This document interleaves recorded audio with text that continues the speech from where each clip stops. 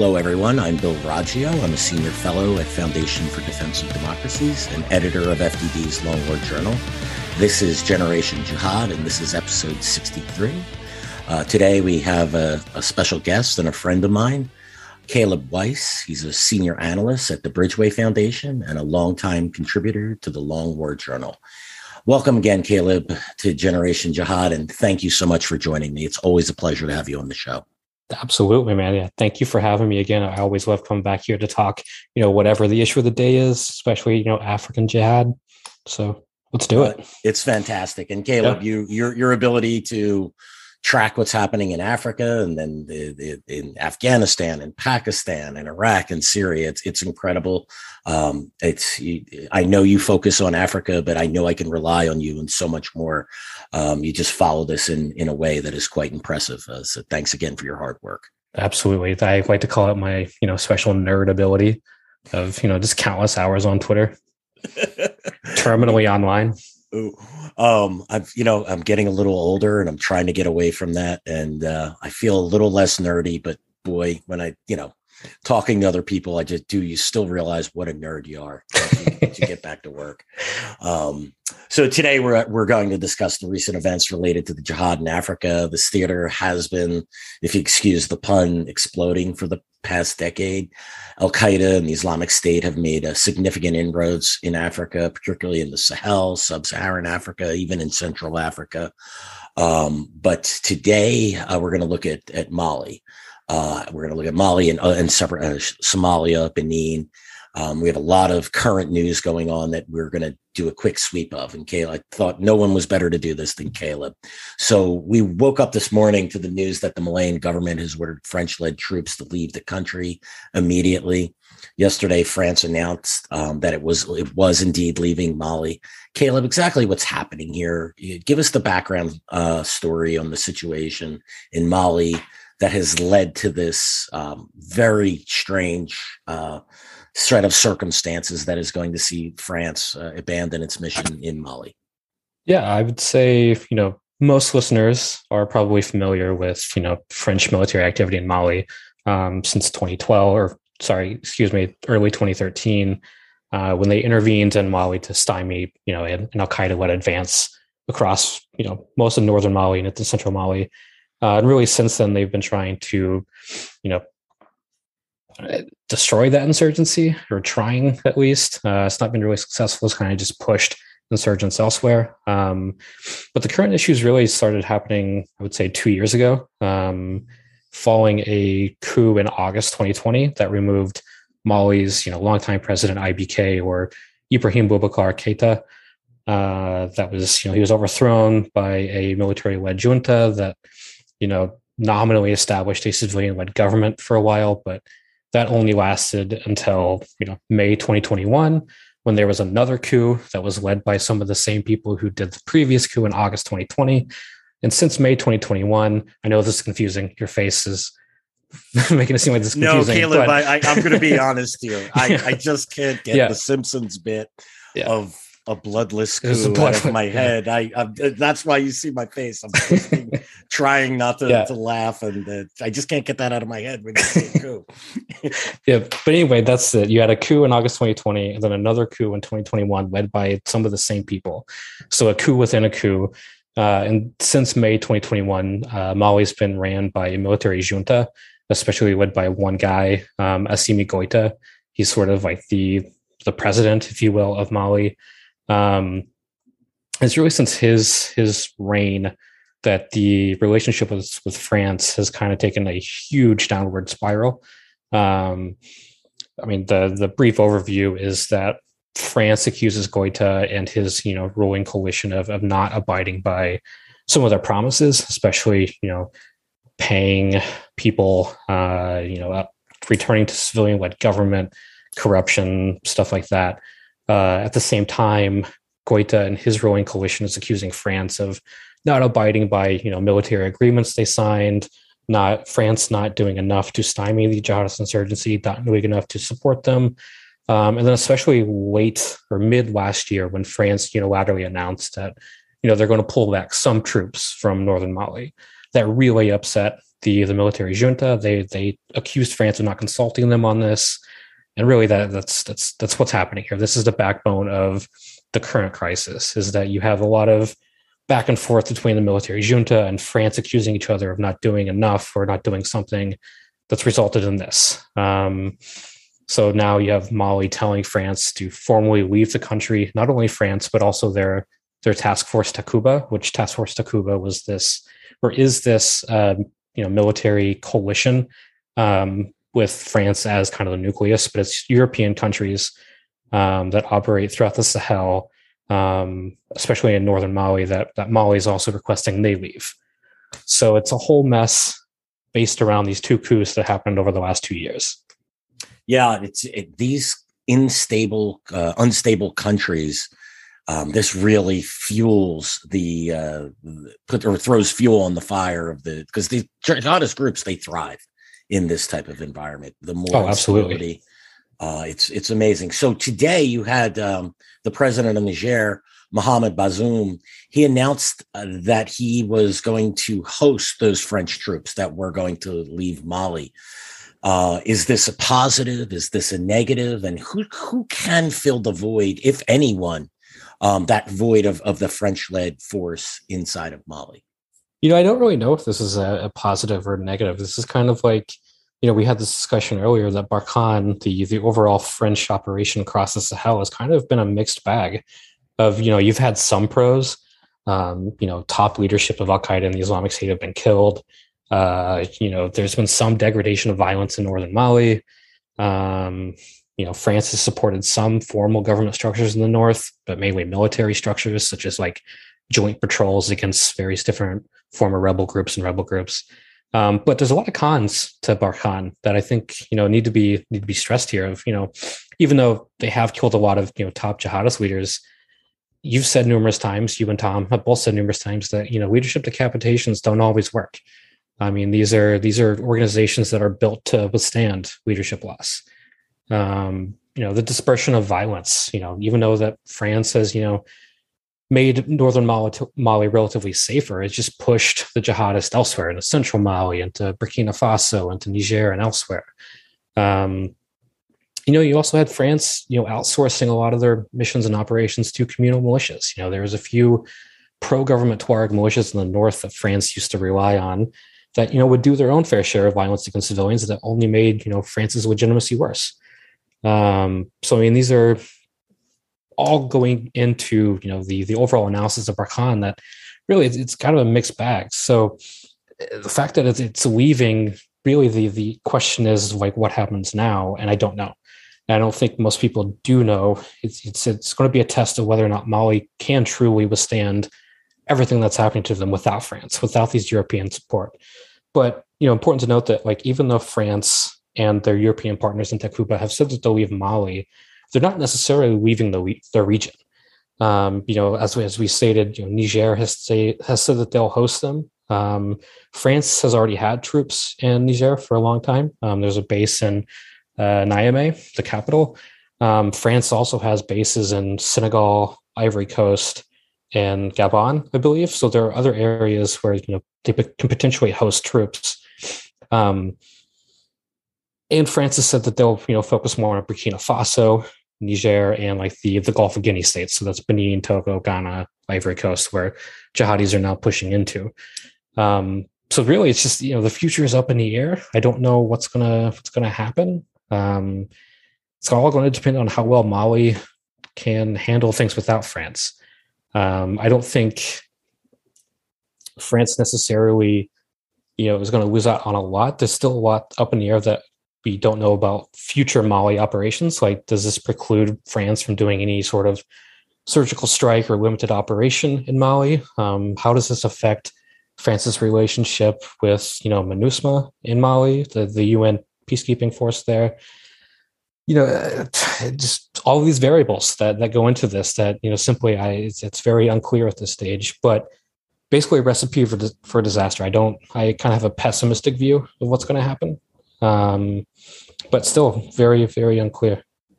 Can the UN mission there operate safely without the French-led peacekeeping force or French-led military force inside of Mali? Does this expose them, make it much more dangerous? They've suffered significant casualties. Yeah, I mean, it's one of, if not the deadliest UN post. I would say it's definitely harder for them. I don't want to be like, clear cut on like, yes, this is going to be more difficult or this is going to be better. But I think I tend to lean more towards this will be more difficult. You did have joint French and UN bases, you did have France providing support for a lot of MINUSMA. You did have French troops operating side by MINUSMA. With that gone now, I think this does open up MINUSMA for more attacks against it. They will be a prime, target of opportunity again. Unless something happens with Malian state and JNIM, the Al Qaeda group there in Mali. I really think that the UN might become a viable target for them again, depending on other things. So yes and no. Again, the whole theme of this is like so much is in the air right now that it's really hard to have a definitive answer of what's going to happen. But I don't think anyone really has a optimist view here. This is all kind of pessimistic at this point. Yeah, the question here, becomes how does the Malian government deal with this vacuum? And there will be a vacuum. I mean, the French and allied troops have had a significant presence there. The question is now, do we think, is it possible that the Malian government goes into so-called peace talks or negotiations with the jihadists operating in central and northern Mali? Yeah, I think there's like probably two scenarios I think that are probably most likely for what Mali does moving forward. And one of them is definitely the so-called peace talks or peace negotiations or whatever you want to call them. But I think we need to be clear here that, JNIM did state, I think maybe 2, maybe even 3 years ago at this point, that provided France does leave Mali, they would technically, quote unquote, negotiate with the Malian state. So we'll see how that turns out. However, also need to keep in mind of like, what does that actually mean? You've had instances in central Mali already where the Malian state has negotiated with JNIM for, allowing local access to certain towns or areas, or like allowing certain militias to maintain arms to protect their communities in return for giving JNIM essential control over those areas, enforcing Sharia, all that stuff. So to me, that's what I'm most worried about is, the Malian government does want to see this end. Do they take these peace talks in a way that basically just allows JNIM to consolidate its power? And I kind of lead more towards, yes, that's probably what will happen is you'll have more localized, if not a wider agreement that, might protect Mali in some degrees, but really you're allowing a consolidation of power by this Al Qaeda group to get what it wants, which is ultimately control and governance. It's their whole point of why they operate. And this is something that, the Malians themselves have to decide. I don't necessarily agree with it, but it's certainly another option they could do, which there's been talk, of Russian mercenaries or PMCs, whatever you want to call them, especially the Wagner group, this nefarious Russian organization that kind of been all over Africa and elsewhere. I think the U.S. has finally confirmed that there are hundreds of Wagner forces in Mali already. When France left Timbuktu late last year, Wagner allegedly overtook or is now in command of the former French base in Timbuktu. I think reliance on Wagner to kind of do some of these former CT missions that France used to do is probably another likelihood that Mali, seeks to implement. Again, I don't agree with it, but let's look at this from Mali's perspective. If you had this French/Western military intervention for the past decade that, for all intents and purposes, really hasn't done what it said it was going to do, which is end the jihadist insurgency. In fact, it's basically metastasized the insurgency to a point where it really was, unsustainable for France. Well, they look at this, they look at, it's not working. We should probably try something else. Who else are they going to turn to? You can't turn to the U.S. because the U.S. supports Barkhane, basically the same, MO. But you have Russia, especially Wagner, offering a viable somewhat viable alternative. I say viable loosely because you look at what Wagner's done elsewhere in Africa. They're also in CAR, where they're basically just in it for mines. They were in Mozambique for a while, but lost a bunch of dudes. They were in Libya supporting Haftar, himself a war criminal. So like not a good group of dudes, but looking at this from a Mali perspective of they tried France for a while and it didn't work. So they're left with this, no good option of trying something new. And I think it's definitely between Wagner, the peace deals, or both. And that's what we're looking at moving forward. Yeah, and I wonder, how does a government like Mali pay for Wagner? Is this something that's being funded by the Russians? We don't know the answer to that. Yeah, I have no idea. In my mind, is that one where Russia will pay for it to gain influence? I mean, that's kind of what they're doing in CAR.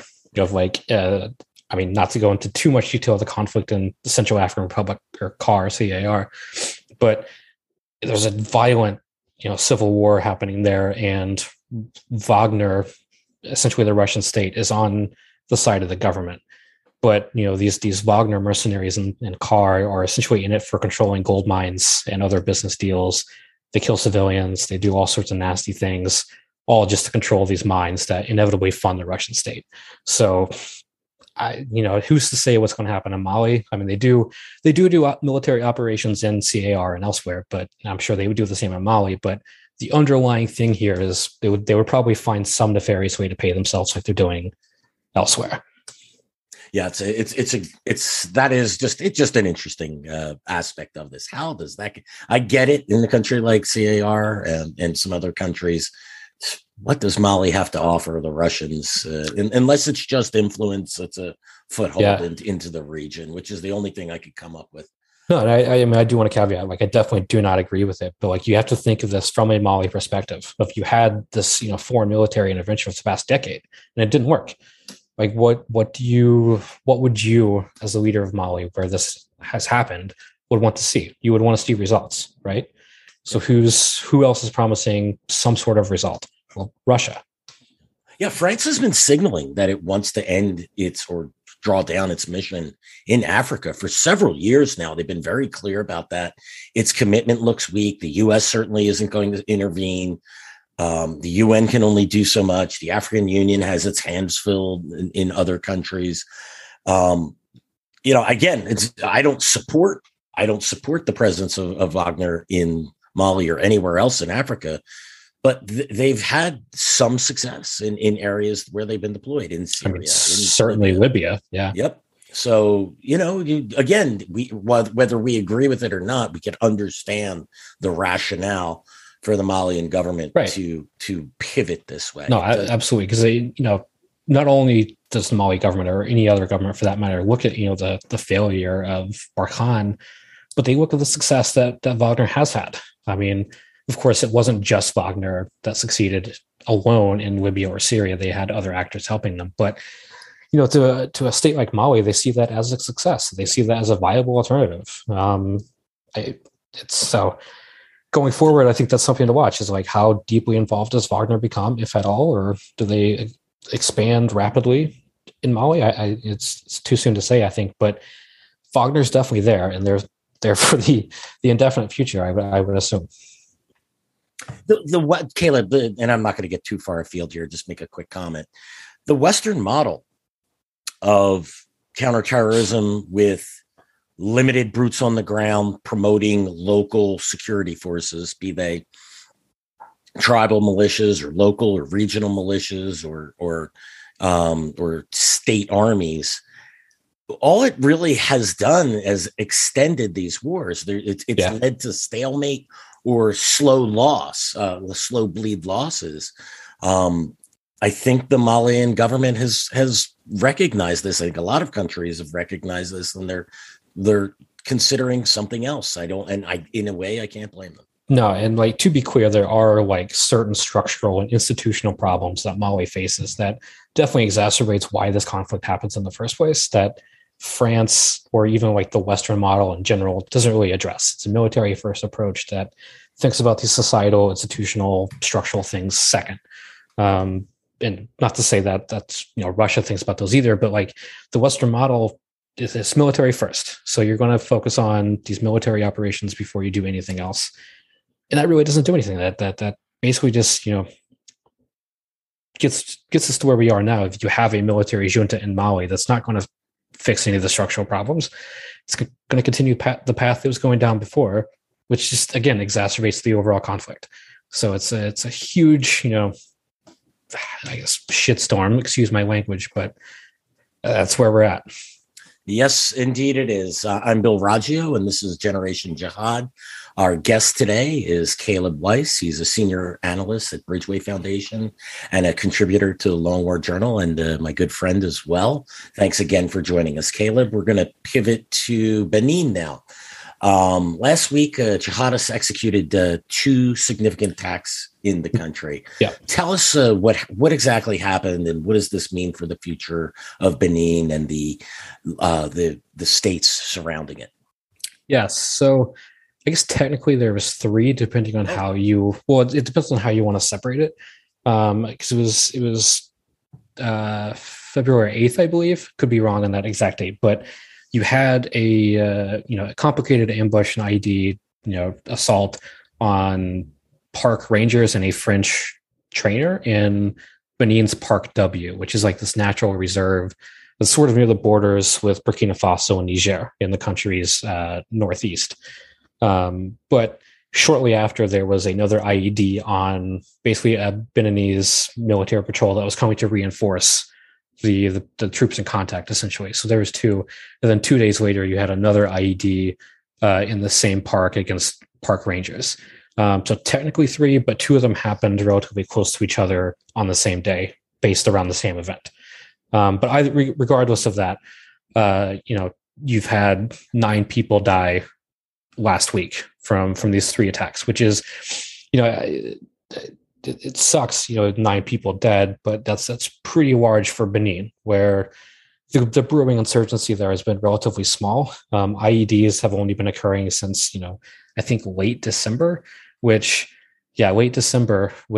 really that's a huge escalation from, just jihadists using Benin as like a rear base or like a logistical hub or like somewhere to transit through to other countries. They're now actively targeting this country. And not only they're targeting Benin, but they're targeting with IEDs, which when the insurgency in Burkina Faso first started, I believe in like 2016, early 2017, you didn't see IEDs at first. Like you saw normal assaults, you saw normal ambushes, and then you started seeing IEDs.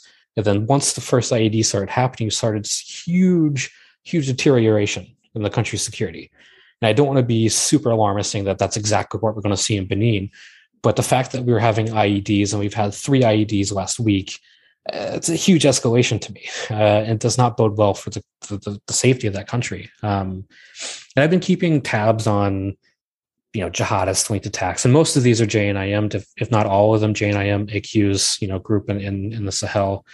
But really since 2016, which that was March 2016, when JNIM's predecessor group, AQIM, Al-Qaeda in the Islamic Maghreb, did a terrorist attack on a beach resort in Ivory Coast.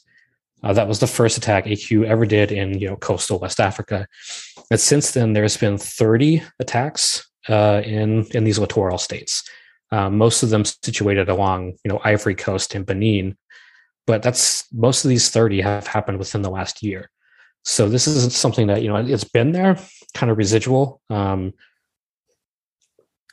it wasn't until last year that it started a huge escalation. It's only got getting worse at this point. I would say most of these attacks are kind of situated along, natural reserves in both Ivory Coast and Benin, which, makes sense if you're an insurgent. You're going to use these natural reserves as your logistical rear bases anyway. But now they're actively attacking, and especially as violence pushes out of Burkina Faso, which is kind of the nucleus of JNIM, along with Central Mali at this point. If you have JNIM and ISGS to a degree, the Islamic State branch in West Africa, or I guess the Sahel, but they're pushing south from Burkina Faso into their respective areas of Ivory Coast and Benin, and to a lesser extent, Togo. Togo has had one attack. I think that was last November. And then there's been a few attacks in Burkina Faso close to the Ghana border. Ghana's been a little bit more secretive with what's happening. There's been recruitment in Ghana. There was a Ghanaian suicide bomber, JNIM, I believe, last year as well. So like, not operational yet in Ghana, at least to open source reporting, but they're definitely there. So this is a huge worry that kind of goes into France's decision to reposition across West Africa. Of like, yeah, we'll leave Mali, but there's all these sort of other problems that we have to deal with now. And one of them is this big jihadist push across littoral West Africa, which, depending on if they are successful in opening up these insurgencies in these respective countries, that's a huge escalation from a small insurgency that started in northern Mali. Now you're having an insurgency that literally started in the sands of northern Mali down to the coastline of Ivory Coast. And this is a huge problem that I think deserves more attention. It's getting a little more attention now, but as we see this escalate, it's going to be a lot worse for France and its European and even American partners to deal with. I don't really have any optimistic hopes that they will be able to stymie this. I think a lot of the structural problems that go into what's happening in Mali and Burkina Faso and Niger that allowing insurgencies to brew there, some of that is happening in these countries as well. I mean, you do have communal conflict in northern Benin and residual conflict in Ivory Coast, some in Togo, that jihadists can exploit. They can work with these marginalized communities, especially the Fulani. The Fulani are this large ethnic group across West Africa that forms basically the crux of some of JNIM's main or most active subgroups. So if they're able to capitalize on some of those grievances or other grievances with the local governments, you're going to see a lot more recruitment. You're going to see a lot more, I guess, mobilization of people for the jihadist cause. And to be clear, just to throw this out there, Benin does have some problems with bandits, with other criminal organizations in these same parks. So it's important to note that not only are they facing a jihadist threat now, but they have had problems with bandits in the past that, as the jihadists, operate more in those areas, probably get a little more blurry to distinguish between who's actually doing the attacks, which will make it harder for people like me to keep track of. But it's important to note that they do have those residual problems still, sort of like northwestern Nigeria, which northwestern Nigeria is a little out of the scope of this conversation. I don't want to get us bogged down with what's happening there, but long story short, there's a huge bandit problem in northwest Nigeria, but the bandits are somewhat nominally affiliated with jihadists and vice versa, and it's a whole mess. Yeah, Caleb, you identified, you noted the use of ID, the introduction of the IED or the improvised explosive device. It certainly is a signal to the next level, or the possible next level of uncertainty. We'll certainly see how this develops in Benin. But I can say with certainty, I remember when we started seeing the IEDs going off in Iraq, and then we started to see the IEDs go off in Afghanistan in the early 2000s. We started, then, it switched over. We started to see a suicide attack, and then they just started coming on. The escalation in tactics is something certainly that tells us that there's a growing insurgency. And as you identified, these areas, they went from rear areas or logistic hub and support hubs.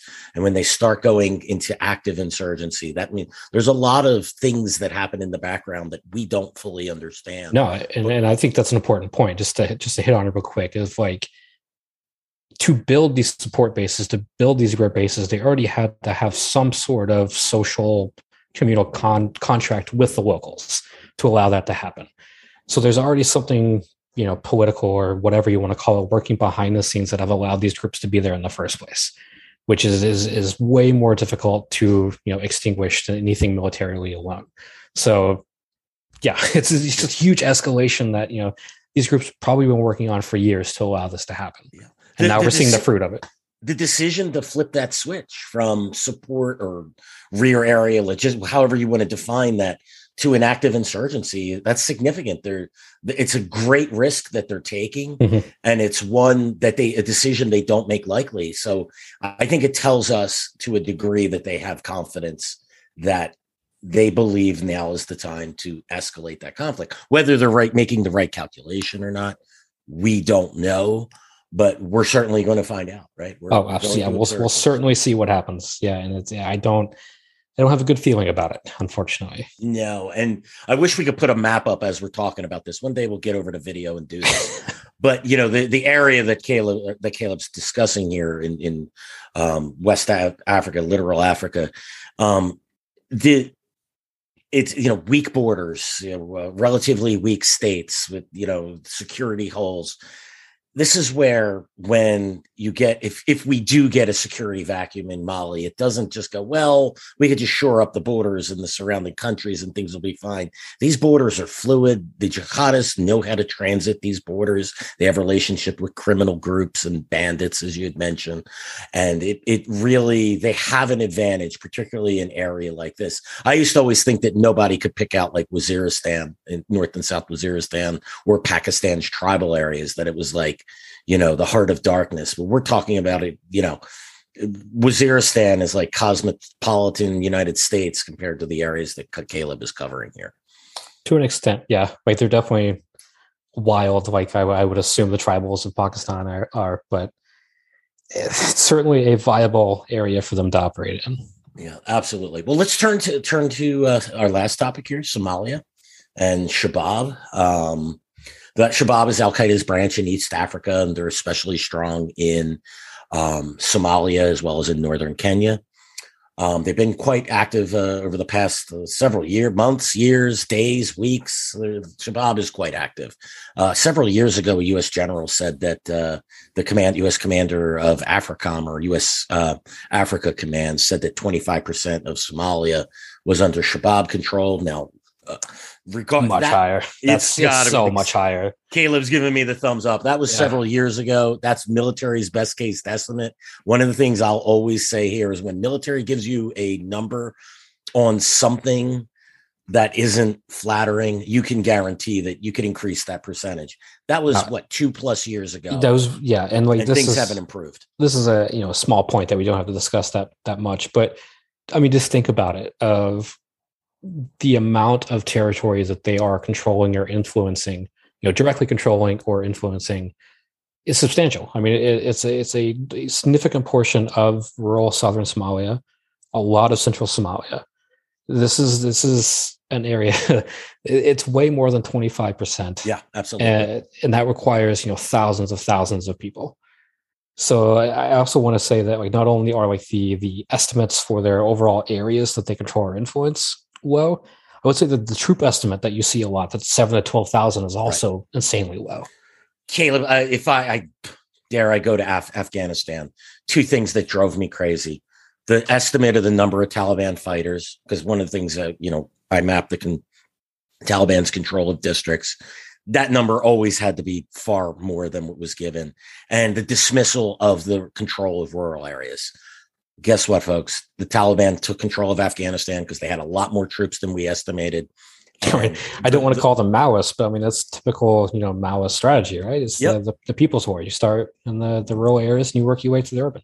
Yeah, and this is, we're seeing a very similar dynamic. I don't think it's an accident.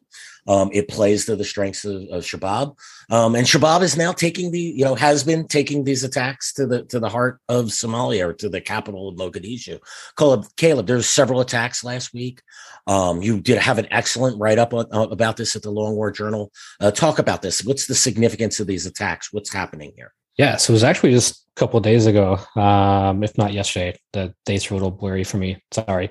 Oh my God! You're right. It was in the land of published that. Yeah. In the era of COVID, time. First of all, time is a social construct. Time is completely made up, and especially in COVID, time means nothing anymore. Yes. So anyway, my apologies. But yeah, huge attack in Mogadishu. Essentially, what happened is they literally attacked 5 different areas of Mogadishu and its like surrounding suburbs, which that's huge news anywhere else, but kind of didn't get a lot of headlines for some reason. But regardless of that, they attacked 5 distinct areas of Mogadishu with 2 suicide bombings and like huge military assaults. So they attacked 3 areas, 2 of which with suicide car bombs, and then a normal assault. They attacked two areas with suicide car bombs and a normal military assault. 3 other areas were attacked to basically prevent reinforcements to going to the bigger attacks. So they targeted military and police troops in these three other areas to basically cut them off or keep them busy focusing on them rather than the larger attacks. But what they were doing is they were targeting military, government troops, being the Somali National Army, as well as government officials. They actually attacked a government official's personal residence. But what they're doing, or why they did this, they made it very clear in their claim of responsibility, is this is directly related to the ongoing, parliamentary elections going on in Mogadishu, as well as the upcoming presidential election next week. And they're basically saying that, how could you have these elections if you can't even secure your capital? And that's almost verbatim of what they said. Of, we did this to show that you are, you're unsecure, you're unstable. How can the people trust you? And I think to a point, to an extent, they have a point there. You have thousands of troops in Mogadishu. You have, international community, international, agencies all focused on Mogadishu. And this group is still able to target highly fortified areas across the capital, even during this period when international community is insanely focused on Mogadishu for these elections. To me, that says a lot about not only Shabab's capabilities, but, the struggle of securing Mogadishu. Again, this is a place where the international community has been for 30 years now. And it's still insanely insecure. The federal government has basically reduced the clanism. And then you have Shabab taking advantage of all of this. Yeah. And Shabab is able to pull off attacks like this because it has a significant presence in Mogadishu, but it's also using its control of the suburban or influence and control or right. I do want to be careful with that distinction of what do we mean with control? Sure. I don't really know. There are definitely areas of southern Somalia and central Somalia where they do outright control. Right. Like their flag is flying, they're enforcing Sharia, but there's a lot of areas where they just have heavy influence where they may not be physically present, but the local clan or whoever pledges bayah to Shabab, and therefore that's their local representative. But when we say control, that's what I mean. It encompasses both. I don't want to be just assuming they outright control all of these areas because they don't. But they do heavily influence way more than 25%, just to have another knock at that little percentage. Yeah, no, absolutely. And yeah, believe me, no one knows more about the issue of control. That was the hardest thing to do on the Afghanistan map, where you knew Shabab, the Taliban all but flew the flag, but they were collecting the taxes. They were taking the pay from the teachers. They were dictating what goes in the schools. They're running judges. It's kind of the same. The soft control or influence, however you want to define that. But it's just as important as that fly the flag. And I would actually argue that that's much more subtle and gives them much more room to operate. No, I would assume it gives them more legitimacy too, because when you're not outright controlling, you're allowing the local clans, which I'm assuming this is what the Taliban also did. Shabab looks at Taliban as a viable model, but when you have these areas of influence, what Shabab does is they legitimize, they weaponize, they basically uphold the local clan as their representatives. They give the local clan whatever they need, money, support, whatever, and then the local clan is basically their government. They provide taxes, or they give taxes back to Shabab in return for Shabab allows them some autonomy, or they don't attack in certain areas or stuff like that. It's basically playing a game of, the clanism of Somalia that the federal government still can't figure out, or not willing to go as far as what Shabab does. Yeah, I think that more than overt control delegitimizes the federal government, because the federal government will pretend that these areas are areas that it controls, but everyone really knows the score. And one last thing, you mentioned the lack of coverage of these attacks. I was thinking about that as we were having this conversation.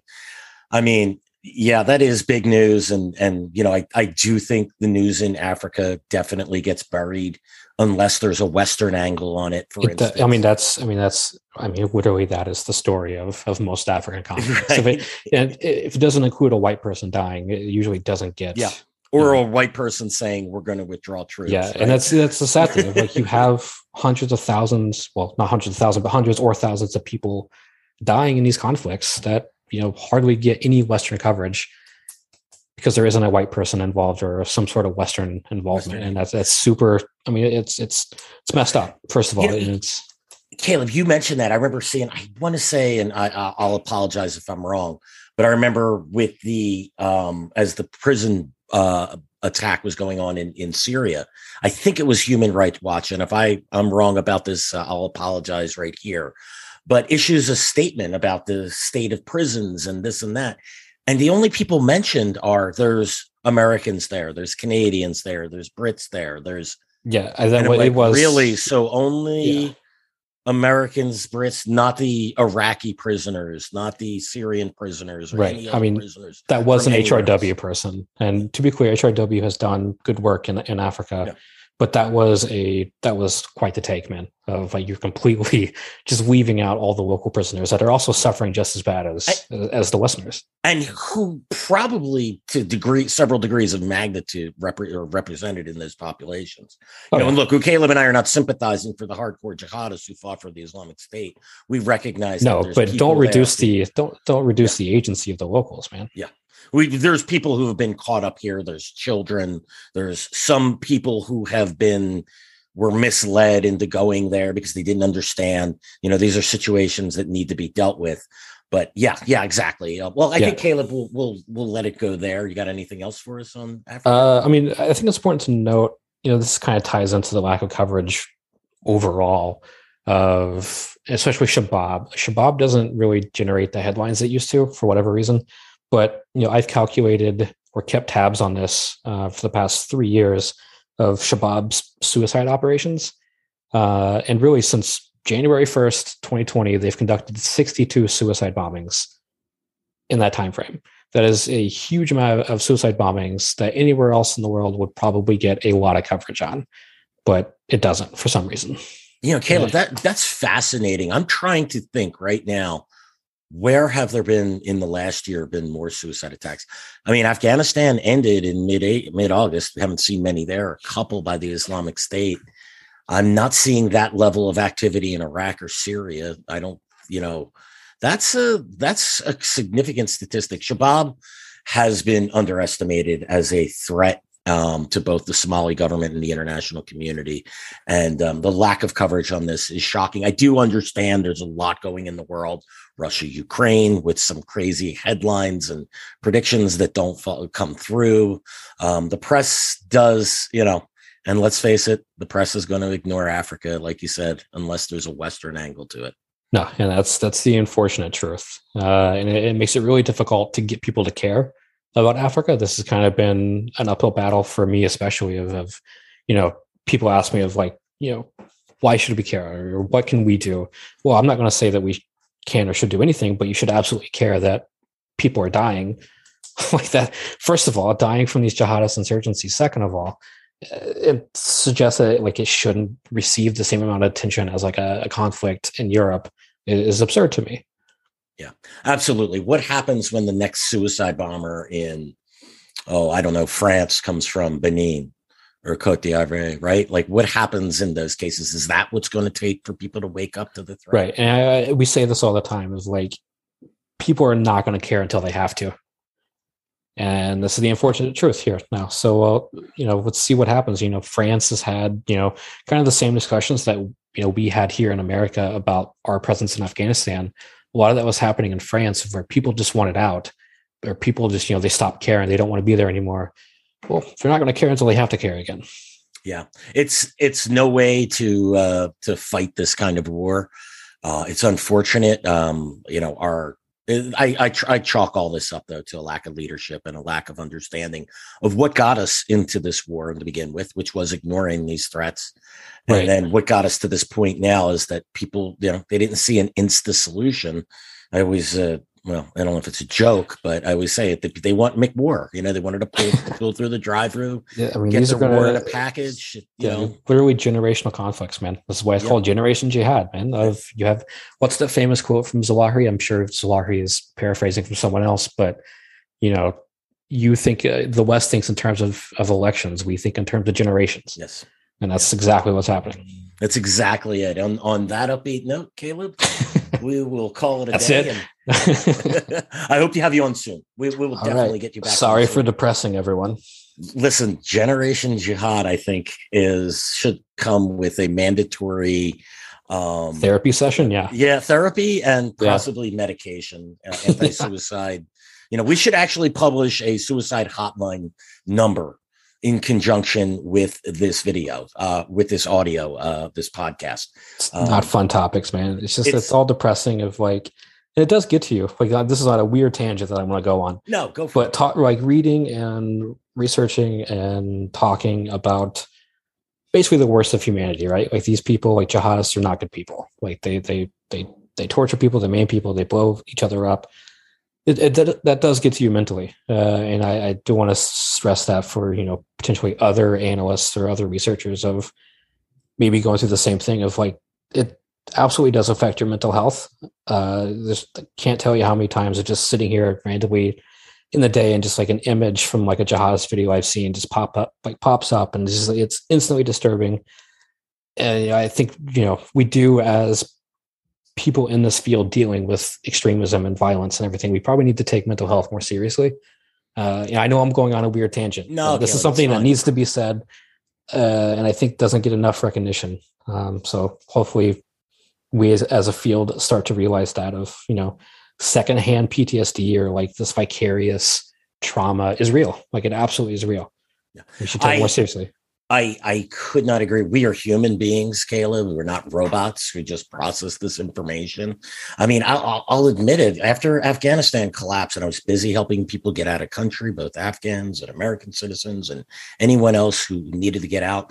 But once that sort of started to taper down, I'm still working on efforts with that. Boy, I called it a Afghanistan hangover. I want to say it was somewhere around the Christmas holiday. And I had to do everything I could to pick myself up, go skiing, get outside, go hiking, something, anything, and step away from it a little bit to realize I've just been in this a little too far, but doing this a long, long time. I liken our work to being a homicide detective. It's horrible work, but it's fascinating at the same time. It's interesting. We're trying to get into the mind of killers. Oh, yeah. I mean, I'm purely here by choice. Like, I'm definitely here because I'm fascinated by these people, but it does take a toll mentally for sure. But right. And I can't imagine the things that homicide detectives see and the type of people they deal with. It's got to be a lot like that. And now, that being said, I'm not on the front lines. I'm not carrying a gun. I'm not in it all the time. No, and like that plays into it too, man. Like kind of have this like guilt of like, should I, as this researcher who's viewing this from thousands of miles away, even feel this way? But I think that, that's kind of, again, pardon my language, but kind of a bullshit thinking, man. Like you are also being affected by this. Like it's okay to feel that, the secondhand trauma. And and that's part of being human. You are being empathetic to these other humans that are suffering firsthand. That is a normal response of seeing this happen. You're feeling for those other people. It's okay to also feel bad, and that also needs to be said. When I was doing embeds with the U.S. military in Iraq and once in Afghanistan, but multiple times in Iraq, that sort of gave me a little bit of that. I'm out there, I'm experiencing, I'm sharing the pain in what little way. Don't get me wrong. I wasn't a soldier there. That was a decade prior to that. But and there's that. And, you mentioned, one of the things that always bothers me, I realized we kind of went off on a tangent here. That's fine. All of this needs to be said. I have no regrets. I'm often accused of hating Pakistan, being a Pakistan hater, right? And because of my reporting on the Pakistani state's support for jihadist groups, right? And meanwhile, I'm the one pointing out that the Pakistani state is directly responsible by playing its double game of supporting the Taliban, which supports the Pakistani Taliban, which kills Pakistani soldiers and policemen and civilians. And then the Pakistani state still goes back and supports the Afghan Taliban, this wheel of jihad. And I care about those people, and watching them needlessly die because their own government is so callous. Those things, it gets to you. And, we get called, I get called pro-war. I get called, but man, it was up to me. I'd love this to be my last episode of Generation Jihad, and I'll go figure out a new career. I wish we could win this one. These weren't a problem. I think I'm enterprising enough that I can go ahead and, at my age, figure something else out. But the reality is it's still here. And it's because our leadership is bad. Our That's civilian, military, intelligence.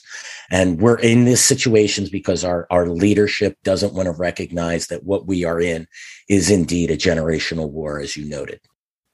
No. So on that happy note, let's call it a day. Yeah. Caleb, thank you so much. I'm really glad we went there. Probably was worth its own podcast. I kind of want to do like a whole podcast on like the mental health of the mental health problems. I don't know how to call it, but of this field, and like the vicarious trauma.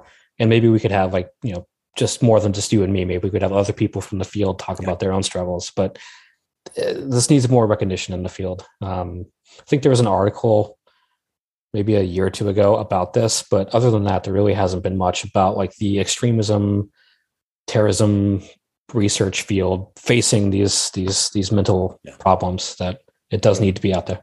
What we have to watch, what we have to experience in order for us to put this podcast together, for us to write the articles that we write, is the stuff that we leave on the floor, right? That we don't publish because, frankly, it's too horrific for us to reproduce, and we don't want everyone to see that. It's no, and like I mentioned, there's that like feeling of guilt of like, should I, as someone who lives, in Boston, for instance, have this feeling of PTSD or trauma, even though like what actually happened thousands of miles away in Africa? But no, you're a human. You're feeling empathetic for those people. It's fine. Yep. You are allowed to feel that way. We are human beings. We are not robots. Caleb, thank you again for joining us. Thanks everyone for tuning in. Just a reminder, you can find us on YouTube, Apple, Spotify, and anywhere else you listen to podcasts. Make sure you subscribe and leave us a review, preferably a positive review if we earned it. Thanks again, and we'll see you soon.